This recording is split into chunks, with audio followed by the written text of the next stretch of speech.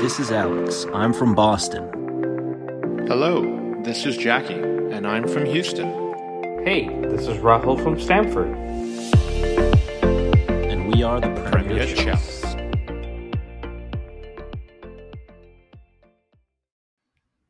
Hello, Chelsea fans, and welcome back to the Premier Chels. It's another podcast episode of heartache, pain, stress, frustration. I can find a lot more synonyms to describe this, but I think it may take the whole podcast. So I'm going to introduce my co-host here, Rahul. Rahul, how are you doing? I am doing fine. I mean, at this point, you said it a few episodes ago. We're just numb to this. So can we just skip to the good part? No pun intended. I'm not sure if there's much of a good part going on with the Chelsea men's team, at least, but I think good news is we'll talk about maybe the women's team and some other things going on around Chelsea that might be good news. But obviously, we'll start with Tottenham. And before we get into that, I want to address our coaches' conference before the game and some interesting statements about preseason, Rahul. Apparently, some senior players have come out and said preseason was not up to expectation. It wasn't what they wanted. It was not the best quality. Obviously, I'm paraphrasing here, rephrasing here, but what do you make of Graham Potter's comments about Thomas Tuchel's preseason? Honestly, when I first heard it, I thought of Thomas Tuchel saying back in July, I think it was after the Arsenal game, and he kind of also alluded to the fact that it wasn't an ideal preseason. We had to travel to Vegas, we had to travel to Charlotte, we had to travel to Orlando, and so I think he just felt that we were spending too much time on a flight or whatever be the case. But ultimately, it was preseason, and that's part of a preseason for a big club. So I think he acknowledged that it's not ideal, but we deal with it. Fast forward, what are we now in February? So 6-7 months on, and for Graham Potter to come out and say that, honestly, Jackie, I think it's BS. I'm not going to say the full form. I think it's BS because he's now been here since September. And yes, okay, preseason is an important part of any professional team's build up for a season. But don't tell me now that we lost to Southampton because we didn't have an ideal preseason. Yep. Don't tell me now that we are dropping points and we're not able to score because of preseason. That's just a cop out in my opinion, and it's honestly a PR stunt because suddenly it gets you talking about the preseason, and he's blaming Thomas Tuchel even though he didn't mention Thomas Tuchel's name. Own up to the fact that your team haven't been good enough, and it's not been good enough right now. Don't talk about what happened back in the summer because that's just a cheap excuse that honestly no professional manager should lean on. No, look, and to defend Graham Potter a little bit, I think he has owned up to the results and the performances being down to him as well. But like you said, I think it is, whether it's a PR stunt, Rahul, or he's just actually had a conversation with the players. And yes, it was a rushed preseason because World Cup was there and a lot of traveling and whatnot. It just comes across as a cheap shot and adding layers as here's another thing that could have derailed why we're not getting the performances. And I'm sitting here going, there's so many better ways to explain that. And at the top of the list, the best thing you could have done is not mention it. There's no need to even bring that up. Whatever the players have told you, even if it's true, it just seems like a cheap shot, like I said, and it just sets the tone for the press conference and then from there, the Tottenham game. But look, we can dissect that more because there are more excuses that come in after the game. So let's go right into the starting 11. He goes with Kepa in goal. I think that's pretty standard at this point. Ben Chilwell, Koulibaly, Silva, Reece James.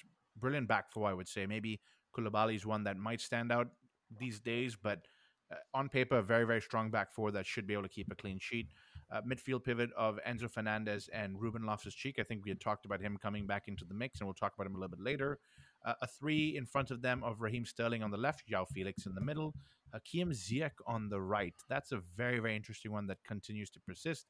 And Kai Havertz, I bet you, Rahul, he's got some kind of photographs or some kind of knowledge about Graham Potter and the rest of the Chelsea board. But whatever happens, he seems to start the game. But what do you make of the starting 11 there? It's a decent lineup. I think we'd predicted maybe 9 out of the 11 because just based on what we've seen. But Koulibaly was a surprising one, and it's surprising because not he hasn't been good in the last couple of games. More surprising because uh, Benoit Badiashile hasn't been bad. I think he was eventually dropped from the lineup because of Champions League rules, and he wasn't registered for that squad against Dortmund. But that has turned into him losing his spot in the first 11. And again, if the communication behind the scenes is right, then yes, his confidence doesn't get knocked. But all of a sudden, for Koulibaly to just walk back in after an okay performance against Dortmund, I'm not going to say he was the brightest player out there, but it was just a little shocking because Koulibaly has been a little suspect, and Badiashile and Thiago Silva have come up and formed a good partnership, and where we've kept, I think, most of our clean sheets in the last month Yeah. or so. So it was surprising, but again, I think you look at Koulibaly's strengths and the fact that Harry Kane drops a little bit deeper. Koulibaly likes to step up. Maybe those two go hand in hand, but uh, I just worry about the confidence of the likes of Benoit Badiashile, who's not done anything wrong. Yeah, and I want to talk about Graham Potter's starting 11 a little bit more, especially when we talk about substitutions in the second half. But it feels like Rahul, he still doesn't know his first team 11. He's kind of picking players that could do a job, should do a job. Last week, this guy didn't work. Maybe this week, this guy will work.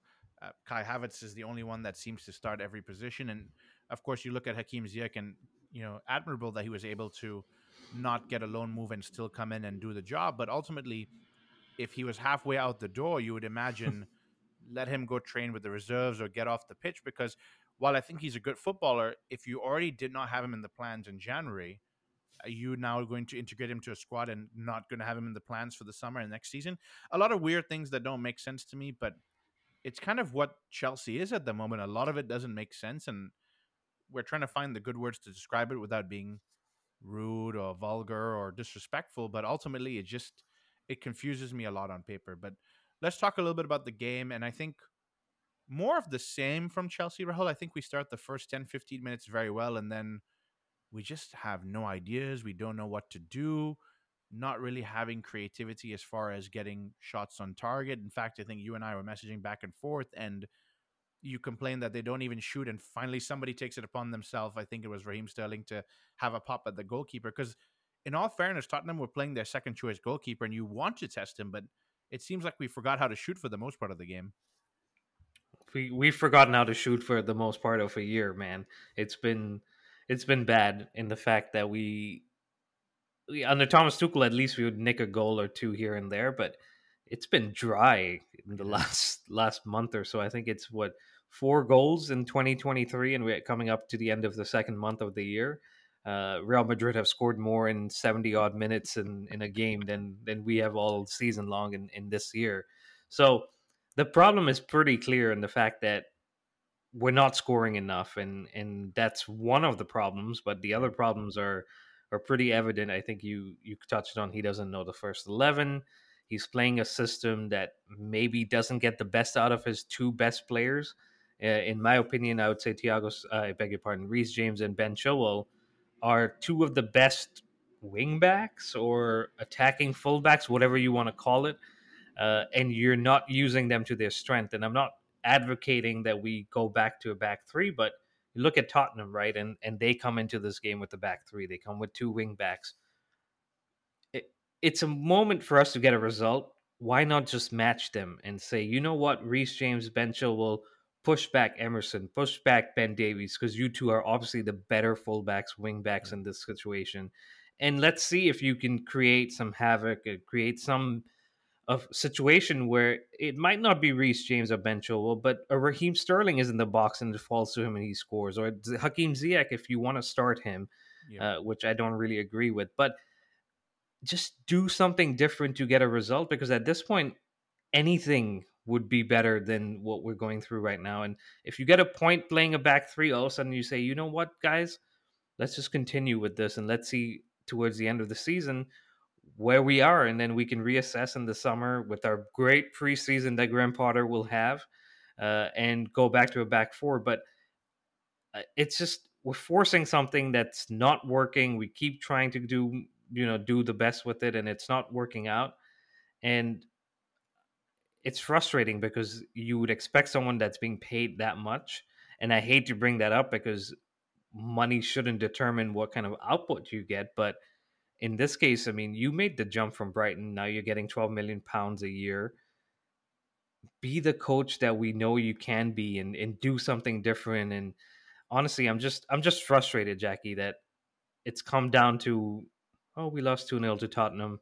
All right, let's move on to Leeds. Let's give him 2 more games. Let's give him, a month. Let's give him 2 months. It's like he's honestly one of the luckiest coaches that Chelsea has had in the last 20 odd years, because he's benefiting from time. He's benefiting from the new owners. He's benefiting from a squad full of star players, and no one's really in the boardroom saying he's the problem. They're like, oh no, no, let's back him. Let's back him. Let's back him. And I don't know what he's got, but he's definitely got that luck. I like the way you describe that whole segment. And I think what's important to note is Graham Potter was brought in because, at least from what we understand, Rahul, is he's a tactical coach. He's able to adapt. He's able to change things. And so far, yes, he's changed 11 players on the pitch, and we've got the most players that have ever played in a Premier League season. I think we've used like 30 something of them. But ultimately, I think one thing that was fantastic when Thomas Tuchel came in was we were scoring goals under Frank Lampard, but we were bleeding goals. And Thomas Tuchel said, you can score 2-3 goals, but if you're conceding 4 or 5 goals, you're losing a game. I rather change it to stop bleeding goals, score one, and maybe that's the problem, is just having less goals, but ultimately you keep a clean sheet. With Graham Potter, you've started to see we don't score goals, but we also don't keep clean sheets. So what's the point? Change something, and like you said, just stick to those draws. Get solid at the back, get strong, go 2-3 games, solid games. Nobody can break down your defense. You have a chance there, you have a chance then. You go, okay, I've got the foundation now where I can trust these 4 or 5 guys at the back where they don't concede. Now let me tweak that front 3 or 4 guys to figure out how I can get a goal and now start winning games. But it just seems to be trial and error, and we just kind of figure out sticking to the same formation, which is surprising. But I think you did a good job describing what we're going through overall, and we'll come into maybe the key moment of the first half, which is Hakim Ziyech's red card. And I think I don't really like talking about referees and VAR because I've expressed my opinion many times here, but it was one of those strange situations where, okay, it was a heated moment. And by the way, for a London derby, Rahul, it was not very heated in that first half. It's kind of flat energy. Chelsea didn't really care. Tottenham was trying to rile us up, and we're like, you guys can rile us up. We don't have any energy or fight left in us. I guess we've lost most of it. But the Hakim Ziyech moment, it seemed to me to be a push, and then a red card comes out, and then it gets revoked, and then it comes back as a yellow card. Lots of confusion. I think the refereeing overall was just weird, but I'll give you a moment to share your thoughts there. That's VAR. That's just bizarre all over the place. It's chaotic. It's confusing. Hakim Ziyech maybe should have known better, because you end up, I don't think he meant to hit him in the face, but the way the action goes, his hand slips and eventually hits him in the cheek. And when you end up doing that, it's opening yourself up and your team up to being at the risk of losing a player. But I was happy to see the fact that, VAR said red card, and then said, actually, you know what, go look at the screen yourself to decide that. And ultimately, the right thing did happen. He shouldn't be doing that, but it also wasn't violent conduct, as they call it, because Emerson Royale must have been hit like that by his kids a million times at home. So I don't think it was that dangerous or something that could be deemed as a red card. But Ziyech should know better. And the other person that should have known better was Graham Potter, because Ziyech should not have come back in the second half. He really shouldn't have. And we'll talk about subs in just a moment here. I want to talk about coaching first before we go to subs, Rahul. And part of coaching and what makes some coaches more brilliant than other coaches is that 15 minutes at halftime where your team's not doing so well. It's up against them, or they're flat energy, or they just can't create anything. You have 15 minutes with them to drill your tactics in, make a sub, and we'll talk about subs in a minute here. Do something different where you can come out. Rahul, they had 15 minutes with Graham Potter. The team comes out, and I think 25 seconds within leaving Graham Potter's presence, Tottenham score a goal. And it's Oliver Skip. Charity FC comes out, gives Oliver Skip his first ever goal for Tottenham. a good shot, a good strike, but it just shows we don't clear the ball, we lose focus, we're easily beaten to the second ball, just in shambles. But what can you say about spending 15 minutes with your manager and losing focus within 25 seconds of leaving his presence? I get what you're saying, and I don't disagree with you. The fact that when you come back from the second half, and I hate to go back to the second half of this game last season away to Tottenham Hotspur Stadium, where Chelsea were not the better side in the first half. We came back in the second half, a couple of changes were made, like you said, and we ended up winning that game 3-0. Now, fast forward, and it's similar situation. It's 0-0. Chelsea maybe were the better side in the sense that we had more of the ball, but didn't really create much. I think at halftime we had 2 shots on target. Tottenham had none. So by those numbers, you would say maybe Chelsea had the better opportunities, but not really. But anyway, like you said, you come back from halftime, you're expecting some fire, you're expecting something different. And I don't entirely place this on Graham Potter. I know it's surprising because I like to take any opportunity to put the blame there. But you look at that play, Jackie, and I think right from the offset, it's panic where we lose the first ball. It falls to Richarlison. He passes it into, I think it's Harry Kane, who gives it to Kulusevski. Eventually, the shot comes and Kepa spills it. Enzo then picks it up. There's no communication. No one saying, leave it for Kepa. Let him grab it. Let him wrap it up. Enzo panics. He clears it, looks up and sees João Felix, who's running in a different direction from where the ball is going. Oliver Skip, to his credit, is very sharp, beats João Felix to the ball and then hits it. I think it was more for, let me just see what happens. I think you and I have had those moments, not at the highest level, but, we say, you know what, F it. Let's just go for it and see what happens. And it was a good hit. I think Oliver Skip himself comes out and says later on it wasn't the cleanest strike, which is rubbing a little bit more salt in our wounds. But he hits it, and at that point, a shot coming from outside the box, Kepa is usually not going to be saving that. But Kepa should be doing better on that shot and at least tipping it over or getting something on it. But hey, that's the luck we're in right now. And like you said, 25, 30 seconds later, we're 1-0 down. And all of a sudden, it's a whole different game because I think every Chelsea fan and Graham Potter and Todd Bowley and Berat Iqbali knew if Chelsea concede the first goal in this game, they're 100% going to go on and lose. And the players, the guys on the pitch know where are we going to get a goal, especially when we're 1 goal behind.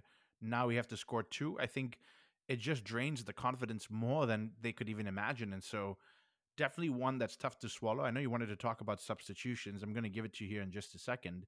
One of the things I forgot to mention the first half was Thiago Silva's injury, Rahul. I think that's one that's important to talk about before we talk about the substitutions.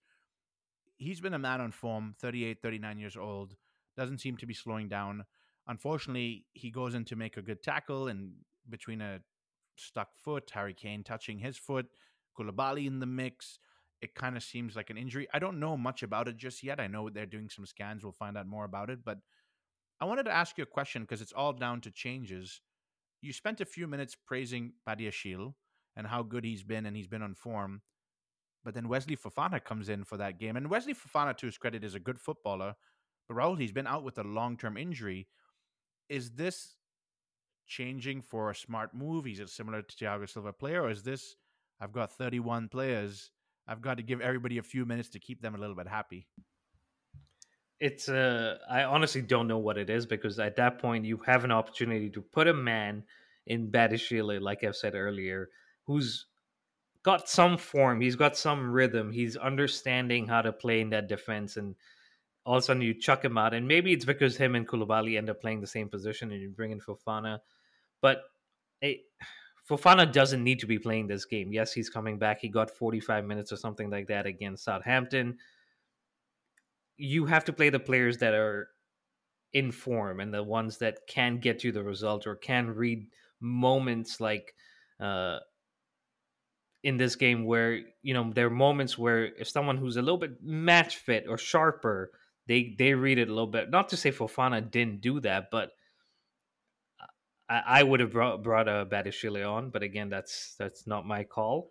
But Thiago Silva is, if you look at our squad, I mean, forget the values, you would say Thiago Silva is the most valuable player, right? he's going to be a huge miss, I think. And I hope that when we get the final news, it's a short-term injury rather than a long-term injury. So if he misses Leeds, okay, we're going to have to move on without him. And we have a lot of depth there. We just talked about 31 players. But I would hate for him to miss Dortmund and miss more games after that, because in terms of value, maybe not financially, like you said, but in terms of what he brings week in, week out to that team, it is a giant gaping hole in an already leaking defense. And so I'm And very worried about him being out for too long. yeah, I definitely am too, and that's a whole problem in itself when we're here sitting and talking about a 38, 39-year-old being our best player after we spent millions on new talent. So coming back to it, hopefully it's not a bad injury, and the substitution, I think that was not what lost us the game, but Right. certainly that's one that you look around and you say, well, you had an option that was a little bit more suited, but wasn't to be. It definitely wasn't to be. But speaking of more changes that he brought in, I think let's talk about us being a goal down and some of the changes he made. And I think I'll say something a little bit controversial over here, and everybody has their right to their opinion. I can get slated online for this one. Enzo Fernandez and Ruben Loftus-Cheek played the pivot together. And in my opinion, I thought Ruben Loftus-Cheek was the better of the two. I thought he offered more going forward. I thought he did not give the ball away. I thought he was strong. I know he's been out with injury, but it seems like price tag played an issue here, or maybe he's the new shiny object, but Enzo stays on the pitch and Ruben comes off. And Ruben comes off, and Rahul, you look at the bench and you're going, okay, maybe a Conor Gallagher might come in, maybe even an attacking player. We play with just Enzo in the pivot because we want to get something. But we actually bring on Dennis Zakaria. And nothing against Dennis Zakaria. I think he's fantastic, and I think he's done a lot for Chelsea. But it's like taking Ruben Loftus-Cheek, who is driving us forward and making those momentums towards goal, and bringing someone who's a little more defensive. So I start questioning what Potter is trying to do. And then Hakim Ziyech comes off for Mason Mount. I think that's a fine substitution. But you look at the likes of Mudryk on the bench, Madueke on the bench. Maybe you want to bring some pace for players that can get in behind Tottenham. But I'll give you a second here to share your thoughts. I'm not sure I agree with his substitutions and how they're working out now. It's bad game management in the sense that you make the substitutions. I think it was around the hour mark or a little bit later. Yep. We conceded a goal 25 seconds into the second half. We knew going into the second half, even before the goal came, that we needed one at least to win this game. We now knew 30 seconds later we needed one to get a draw. And we waited an extra 15, 17 minutes to make substitutions. And then we bring on one attacking player for Hakim Ziyech, who should have gone off 15 minutes prior. And then, like you said, Dennis Zakaria, who's just coming back from injury. And forget for a second that he's a CDM, right? He's someone that comes in maybe more to protect the back four. He hasn't played a single minute with Enzo Fernandez yet. He hasn't played a single minute with João Felix or some of the attacking players that we had out there in the sense as a team. And you put him in there and you say, we're chasing a goal, let's see what happens. When you mentioned Conor Gallagher, who has played with Enzo, played the first game with him, I think played the second game with him. They maybe have developed 2% of an understanding versus nothing between him and Dennis Zakaria. And now Dennis Zakaria has to figure out what's going on. And yes, maybe in training they've worked a little bit, but it's different in game. And we know what we get out of Connor. So I would have preferred that substitution too. Mason Mount, I think, offered a little bit more coming in. And I don't think the bar was too high by Hakim Ziyech. But at that point, I think I would have brought on another striker. I would have said, Aubameyang, you go in too. I know you haven't played much, but I definitely think you have 30 minutes in you. And like I said last week against Southampton, what did we have to lose? We were losing the game anyway. Might as well change something, throw a couple of attacking players on, create a little bit of chaos. Maybe a red card happens for them. Something happens. Something changes the game. And all of a sudden, we're pushing for an equalizer. But we wait. We pass the ball around. We pass it back. There's no urgency. No one's trying to get in behind. It's very predictable. There's no overlapping runs from the fullbacks. It's give it to Enzo, give it to Koulibaly, give it to Fofana, give it back to Kepa, give it to Graham Potter on the side, let him juggle the ball a little bit. It's just so uninspiring and so boring to watch. I mean, we woke up early, and I know we always give credit to the West Coast fans who woke up even earlier, but at this point, is there even a point waking up this early? Because we know what's going to happen. That is such a fantastic question because you start to think about us, the fans, that yes, I'm not in the stadium and paying to go watch the game because we're living on the other side of the world, but I think TV rights and revenue, right? Every one of us that tunes in and pays a subscription for NBC and Peacock if you're here in the US, if you're in other place, Super Sport in Africa, and different things like that, where you're trying to get your contribution in a weird way to help contribute to this Chelsea team and rebuilding. It's like, why? Why do I pay for these things and wake up and watch this? But look, we love Chelsea deep down, and we know that we'll overcome this one day. I don't know if that's going to be with Graham Potter or not, but we'll cross that bridge at a different time. One thing I will say, Rahul, is Mason Mount is a man that has taken a lot of stick for different things. And we talk about him a lot on this podcast. And I think while I don't think he was tremendously creative or maybe even chipped in with too much going forward, one thing I saw and one thing I really appreciate about him, and I want to point it out for fans who are listening, is he actually brought that aggression. He brought that steel. He brought that I hate Tottenham. He used a couple of really nice words towards the referee and some of the other Tottenham players that I'm not going to repeat on the podcast. But it shows me that he's happy. He wants to do everything he can to be a Chelsea player, which I hope that they do that for him. But also shows me that he cares, which something like this must be hurting him to watch. Growing up as a Chelsea boy through and through, we don't lose to Tottenham. We don't play football in this term. We've had some tough times, but we've never gone through something like this where we just don't look like we care.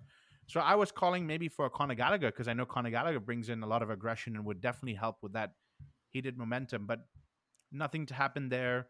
Game goes on. Harry Kane gets a second goal, and from there you're wondering what we're going to do. And Rahul, this is what irritated me the most. With 9 minutes left on the clock, you finally see Aubameyang stretching, warming up. He's about to come into the game, and I was like, we're 2-0 down. It's a little bit too late. What are we trying to achieve? And then you see Mudryk come on, and he has this face of, we've lost the game. Why are you even putting me onto the... I mean, all the steps that you're seeing from Graham Potter and his staff, it's so questionable as to, you want to motivate this team, but some of your actions may be demotivating them. 100%. There's no inspiration from the sideline, and say what you want, right? The players gave it their all, and we put out a fight. There was no fight. There was an average Tottenham team, and it's tough to say that because they won the game, but they were an average team that, honestly, a better Chelsea team, even 10% at the most, would have gotten the result out of them. But it was an average Tottenham team and a much worse Chelsea team that showed up, that just wanted to go through the motions and wanted to get back to West London, to get back home. And I don't know what, talk about playing video games or whatever you want. So Tottenham were win the game, but honestly, I really feel that if we had come in with a little bit more fire, with a little bit more of a plan, we get at least a goal or at least a point out of it, versus losing everything and going another week saying, all right, well, maybe Leeds will be where it'll happen. Well, I have no evidence for that to be the case, because I'm fully expecting us to show up on Saturday and go through the motions, control the game. Leeds hit us on a counter, they get a goal, and suddenly we panic, and it's the 89th minute before anything happens in terms of changes, and then we lose the game. It seems to be a record that's on repeat, and it's not a good record because it's kind of stuck there and it's kind of hurting my ears at this point in time. But it is where we are at this point in the game, and I don't know what can improve. And Rahul, I look at this, history dictates, salaries dictate, sheets dictate, training grounds dictate, maybe not stadium. I'll give that to the Bottenham team, but all of this on paper dictates that the players alone should be able to do a job. And so I need to give a little bit of criticism, negativity towards our players, whereas like the 11 of you plus the substitutes should be able to do better than you're doing today. But ultimately, it comes down to a few things that we've talked about, which is tactics, game management, substitutions, so many different little things. And dare I say, the energy of a manager on the sideline needs to change as well. And I know Graham Potter is a passive human being and he's not going to scream at his players, but Again, sometimes actions speak louder than words, and some of the things he's doing are not really working out for the players. But look, I could be wrong, and we'll go from there. But ultimately, we lose this game. It's another one that we have to swallow. I think we understood that. We're learning that the management and the staff above him are going to give him a little bit of time. But then we go on after the game, Rahul, and we start to hear post match conferences, and I think I get a little bit irritated, angry, to the point where I'm like, what is going on? And I'll list a few things that have come out after the match, right? Excuses go as far as he didn't get to have a preseason. This is overall so far that he's come up with a few of these things. We had a lot of injuries. Okay, fair enough. I need a little bit more time. Okay, 6 months in, I don't know how much more time you need to do this. Then people coming back from injury. Okay, now I have too many players, and we signed some of the best world class talent because I didn't get my transfer window. I don't really understand. It's like every time you cross off one of the excuses, another one rears its ugly head, and you're wondering what next, Rahul. And I know you texted me what will happen next. What's the next wave of stunts that Chelsea and management will come up with? So here's the timeline, and I'm sure everyone will have seen it already, but we'll have a day off because we put in so much energy and effort into the game. So we'll have a day off, no training. Then there'll be training pics or pictures on Tuesday. Actually, we saw some today, so my timeline's a little bit off already. But we'll get training pictures on Tuesday. Then we'll get the social media, team showing the players enjoying training and having a great time and smiles. And then we'll get a picture of Boli and Iqbali standing next to Potter, who, by the way, show up to training more often than most of our players do.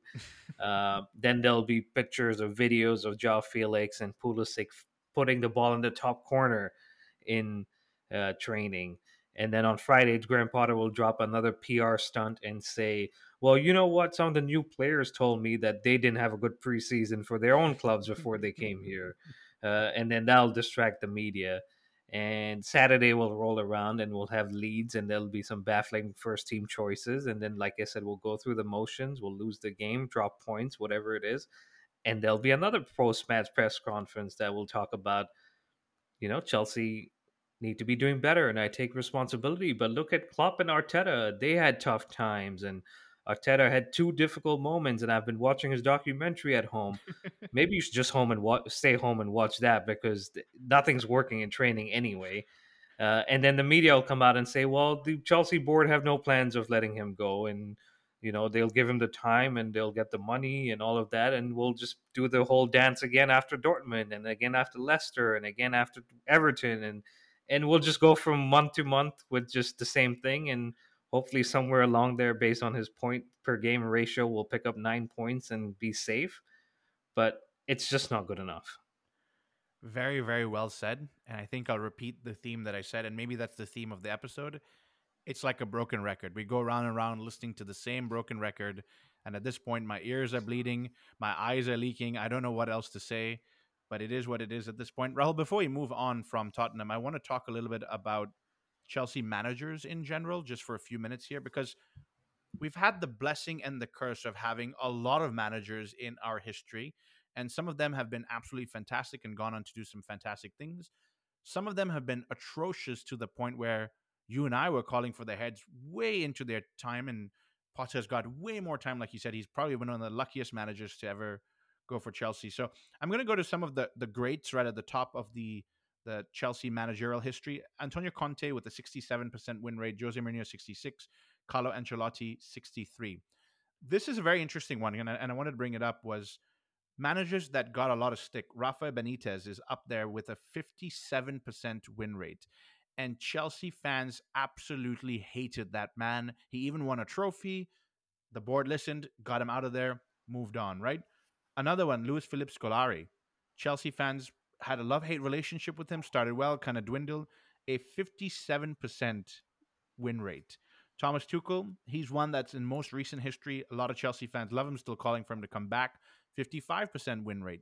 Okay, you're looking at it and saying that's not bad. I'm going to come down to some of the villains maybe in this case, and Andres Villas-Boas. I think he's one that came in to rock the club, and we were wondering what's going on here. And he had a 48% win rate. So you start to look at this and go, Jackie's mentioned some names, lots of decent managers, some that were well hated. Here, their percentages. what's Graham Potter's? And I think we covered this in the last episode. Rahul is at the bottom of our managers list right now, currently, and I don't know how accurate some of these stats are, but it's a 27.8% win rate. So you're sitting there with some of the hated managers, the likes of Benitez and Scolari, and you're getting to half of what they've done, and you're getting a lot more time than some of them were given. So it's definitely going to be interesting how this plays out, but I'll give you a minute to share your thoughts on that stat there. It's not a surprise. It's honestly, it backs up the fact that we've won 2 out of the last 15 games, Yep. and it's just not good enough. Look, we said in the last episode, we understand everything that's happened since Yep. last year, basically at this time when everything changed for Chelsea as a club. We understand that. We're not taking anything away from the fact that there have been multiple changes behind the scenes. There have been multiple changes on the pitch, but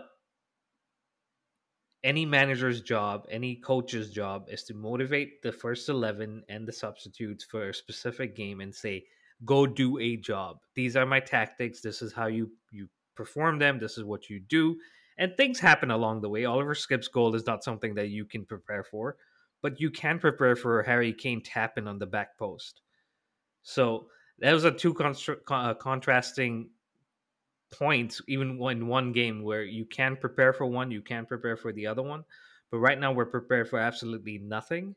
And it's just a matter of time in our games where we concede the first goal and then we know what's going to happen. So I can give him a pass on the fact that he's come into a tough situation, but he's not making it easier for himself. He's not doing anything to change it himself by just saying, let's get a win, let's get a point somewhere along the way that I can ease the pressure off my back, off my coaching staff's back, and we come back next week and go again. At this point, you lose a game, you come back next week, you lose a game, you come back next week, you lose a game. There's just no hope right now, and it's sad because, like we said, he's the lucky one. We had the special one, we had the happy one, we've had a lot of ones, but this one is definitely the lucky one because he keeps getting backed and maybe gets lucky because there's no one else out there at this point that can come in. That's a really good segue to ask the question, Rahul, is should you wake up tomorrow, the news articles read, Chelsea and Potter have parted ways, you dance a little bit, you celebrate because finally you're over the negativity and the broken record that we've been going through for the last month and a half here. Is there even anybody out there that you would bring in at this point in time? There isn't. I mean, we've said John Terry on our Instagram post. Yep. That's honestly a stopgap or something to make us feel better about what is going on.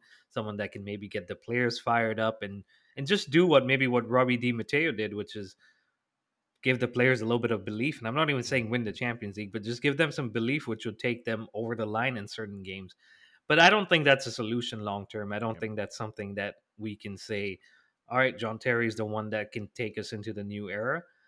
And there's no one else I can think of. Pochettino, no. Zidane, I don't think is coming.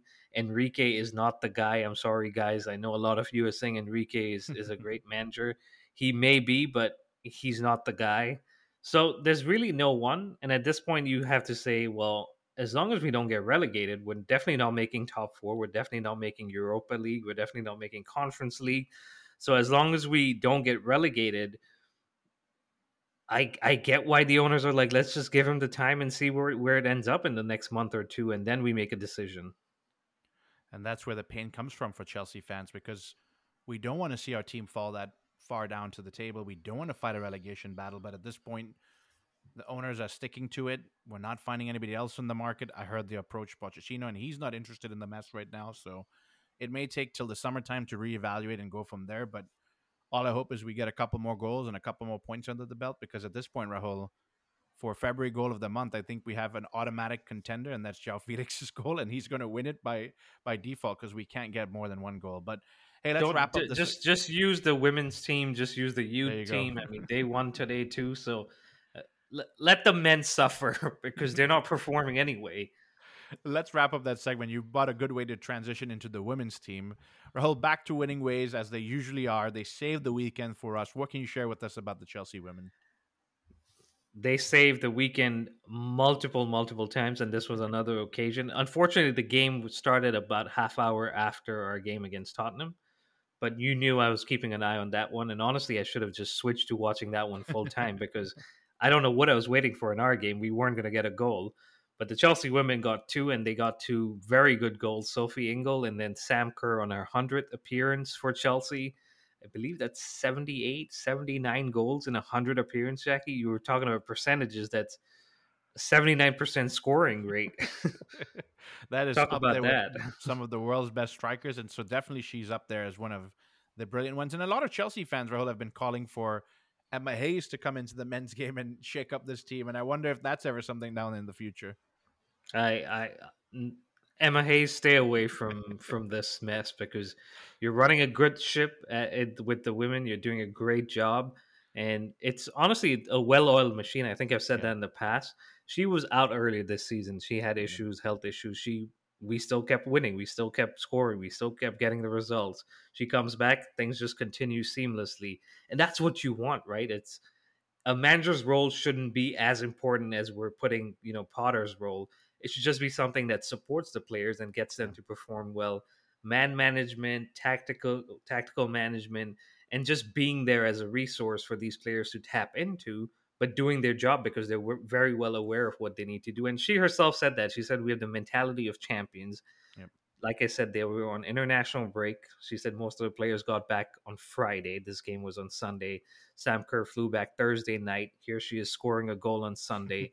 And that shows you the hunger, the desire, and what it means for these players to just have the opportunity to play for Chelsea in the FA Cup, which we've anyway won for the last few seasons, but come back and say, you know what, Arsenal, we are the dominant team. We are the team that deserves to be in the next round, and just take it to them and give it to them on a Sunday afternoon, even though you've just been traveling around the world 48 hours prior.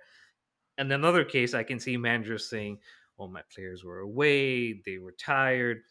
That's not what happens here. And you have to give a lot of credit, not just to Emma Hayes, but all the coaching staff and the players themselves, because it doesn't matter what the situation is. People step up, they do the job, and move on. And I think that's the pride of what you get when you want to play for Chelsea. You want players like Sam Kerr. You want managers like Emma Hayes that say, there's a lot of stuff going on in life, whether it's traveling or injuries or not having a good preseason. But ultimately, you come in on a Saturday or Sunday, you put on that blue for Chelsea, you work your socks off, and you do your best to get a result. And yes, in the women's team, more often than not, actually, probably most of the time, they get the result.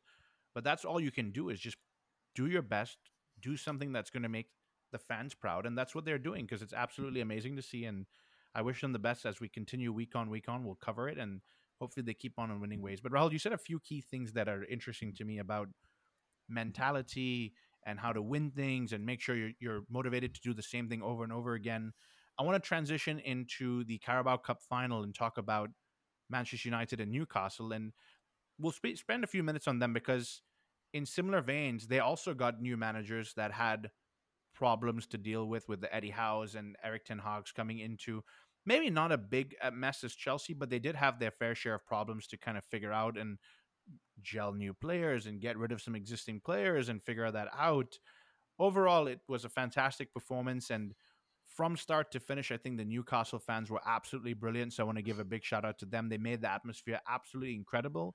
Even when they lost the final, they were in there singing their team's name, having an absolute ball because Newcastle are back to finals where a team of their heritage and their history should be in there. Okay, they didn't win this time, but it's lovely to see the fans just excited for what the future holds. And a big credit to Eddie Howe.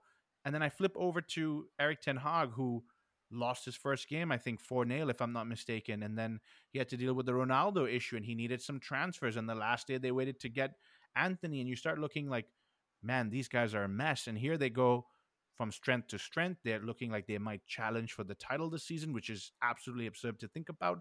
But they go in and win the first piece of silverware, which I think Jose Mourinho was the one who said, you may call it a small cup, but winning is to build that mentality and start from there. And you can see they wanted it just so hard and so deeply. But what a fantastic episode for the Carabao Cup and how they portrayed it. But I'll give you a few minutes to share your thoughts on it as well. Professional performance from Manchester United. They came out, they had a plan, they got the goals. got the goals pretty quick and killed the game within 40 minutes. And for Newcastle, like you said, it was a sad end to a run that I think they hoped would result in a trophy for the first time in 68 years, if I'm not wrong. So Yeah. that's how long it's been. And I think there was 100,000 Newcastle fans that had come down to London and taken over the city. So they're a very passionate fan base, and I think they've suffered for a long, long time under Mike Ashley. But these are the moments they live for. And I know, like you said, they lost, but they were damn proud of their team, and I'm sure they'll be back because Eddie Howe is doing a great job. If he gets a few more players that can, make the difference in these moments, they'll definitely be there. But I look at Manchester United, Jackie, and I'm like, a year ago, Rashford couldn't score if you'd put a goal in front, an empty net in front of him.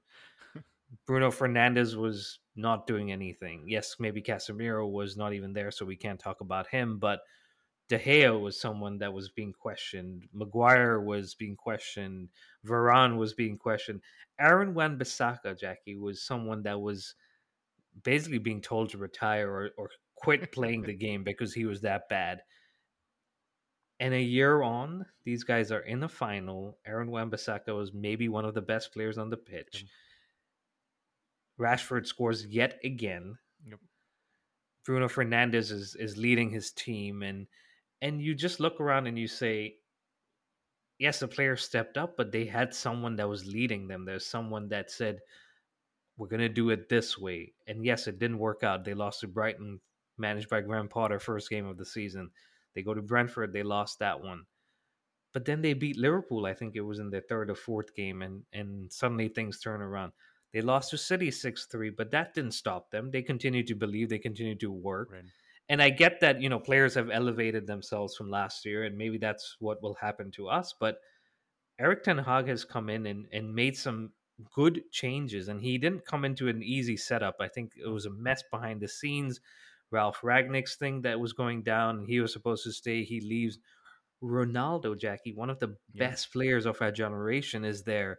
And Eric Ten Hag has to manage that, and he does a fantastic job, supported by Ronaldo's interview, of course. But the club back him, they let him go. And as young players, you're looking around and you're saying, if he can chuck Ronaldo out of the team, out of the squad, what is he going to do to us if we don't perform? And suddenly everyone's pulling their weight and doing a job. And that's what you want from a manager. Again, he's a resource for them to say, he's the guy we follow, but we still have to do our own job on the pitch, and everyone has to plug in. Diego Dallo, Jackie, a right back that we mocked and we said, let him play against us because it'll be easier for our wingers. He's someone that's locking down the defense, and so it's just players doing their job, fitting into a system, a manager recognizing their strengths and their weaknesses and playing to that. It hurts me to say it, but Eric Ten Hag is one maybe that got away. Look, spot on. And I think it's interesting because the Ronaldo situation is what everybody talks about, right? Because you had to be brave, you had to be courageous, you had to make sure you're making the right decision and say, he's not part of my plans, and you move him on. And yes, you can talk about it being disrespectful if you're a Ronaldo fan and he did so much for the club in his youth days and coming back. But ultimately, every club is looking forward. And in my opinion, no player is bigger than the club in this situation. So moving him on was one big thing. But you look at the English media and how they protect all of their players, right? Benching the 80 million pound Harry Maguire. He didn't think twice. He said, he's part of my plans, not good enough, move on. Another English player, Jadon Sancho. Look, you're not performing. I'm going to send you to a training camp. Get out of here. Take that negative mentality out of there. He's back. He's scoring. He's doing well. Bruno Fernandes, we call him Fernandes. Rahul, he's running the midfield from the right-hand side. I mean, you look at this, and then we all looked at the Casemiro signing and go, 30 years, 31, who signs a player like that? And he's screaming his head off, celebrating for Carabao Cup finals. Like, we call it the Mickey Mouse Cup, but amazing to see what mentality, and a big part of it, yes, the players have to do it, but it takes that catalyst. It takes the right manager to come in and make those changes. And so, as much as it pains me, congratulations to Manchester United. I think good for them. They're back up there winning trophies, and so hopefully it's not something that's going to make it harder for Chelsea to win in the futures to come, but it is where we are, and that's how we're going to go through. But let's move on from the Carabao Cup final. Let's talk about Chelsea versus Leeds, Rahul. I see you smiling. I'm not sure if you even want to cover a preview for that game. Here, let me tell you what's going to happen. We're going to predict the 11. Most of that is going to be right, but there's going to be some surprises. I think Kukurea comes back in. I think Oh, Mudryk comes back in. I think Aubameyang starts in this case because Kai Havertz won't be playing this because he'll be rested for Dortmund. yeah. And we'll have a decent start. First 15, 20 minutes, I think we'll do okay. But Leeds will be Leeds. They'll close us down. I think they've just gotten a new manager in Javi Garcia, I believe. Mhm. So he'll be motivating and he'll get them fired up, and they'll get to right around halftime where Leeds will score because that's usually when we tend to give up a goal, or right after halftime, and then we'll panic and we'll panic and we'll panic and we'll lose the game. I don't know if you feel it or hear it, but that's my ears ringing and bleeding from the broken record that just keeps going around and it happens again. No, but look, I think it's tough, but as Chelsea fans, at least we can try to do our predicted 11 and maybe a scoreline prediction. And maybe I wouldn't be this brave this time to go for a win for Chelsea. But let's go with Kepa and goal. I think that's fair. You said Kukurea at left back. Is Reece coming in at right? Yeah, I think so because we Aspie. Well, who knows, Jackie? Because Reese may be rested since he's played 90 minutes against Tottenham and he's just coming back from injury. So who knows? But yes, I think Reese should be playing. Reece should be playing. Thiago Silva, I think, will not play this particular game. Is Badishil going to come back in, or is he going to figure out another partnership again? Well, just because he can't play in the Dortmund game, I think he plays this one Okay. with Fofana. I have no idea. Look, you need to keep everybody happy. Maybe Chaloba might get a chance to finally came back and play center back. But let's move on to the pivot. I think Enzo is going to continue to play. I gave my feelings about that in the previous game there. Who's going to partner him this time, Rahul? Is it going to be RLC? Is it going to be Kovacic? Is it going to be Zakaria? Is it going to be Conor Gallagher? Is Kante back all of a sudden and he's going to randomly show up? Those are some great options to have, but maybe Zachariah. I don't know. It's just like a shot in the dark, and you see what sticks. It's like playing darts with your eyes blindfolded. You just Yeah. hope something sticks and we go from there. Three that are going to be behind the striker. I think you said Aubameyang strike, so we're going to stick with that. Who are the three behind him? Mason Mount, Okay. Mudrik, Madueke, just because they didn't play the last game. That is a lot more than two or three changes there, my friend, but it's going to be very interesting. I think we say this with a slight bit of a joke in the air, but maybe I'm a little scared inside because he's trying to keep all of these players happy that he might end up doing this. But that's the predicted 11. Do you think, Rahul, we can get something out of this game? I don't need a win at this point in time. Can we at least hold a clean sheet and go for a draw? I will go for 0-0. Okay, you've made me feel good, but every time I felt good and I've put up a prediction there, we end up not doing so well. New manager, dirty Leeds. They need the result. They're coming for us. 2-0 to Leeds. And maybe that's just reverse psychology, but I wouldn't put it past us to let that happen. I need to get to a point now where I predict the saddest I can possibly be on a weekend. And anything above that is going to be positivity for me so I can have a good weekend. But look, we already said the ladies can come back and save us. So maybe that's what I got to hope for. And they play in a final against Arsenal again, so that'll be a tough game, and Arsenal will be fired up. But we wish them the very best for the Conti Cup final against Arsenal, and bring it home, girls, because Leeds will be crashing the party here on Saturday. But that wraps it up, guys. Thank you very much for listening. Please continue to subscribe, like, and follow. It's at the Premier Chelsea on all podcast providers, YouTube and Instagram, and on Twitter, it's at Premier Chelsea. And we will be back with a Leeds review. Who knows what's going to happen? Actually, we do know what's going to happen. But until then, stay safe and up the Chelsea. Hey guys, the Premier Chelsea is sponsored by Kickoff Coffee. They are a top quality artisanal roasted coffee. In other words, they're Champions League winner and Premier League winner every single time. They deliver fresh bags directly to your home, so you don't have to go to a coffee shop and pick up something. And the best part about them is every bag gives back to soccer charities. 10% of the proceeds go to organizations that use soccer to promote youth social development in the underserved areas.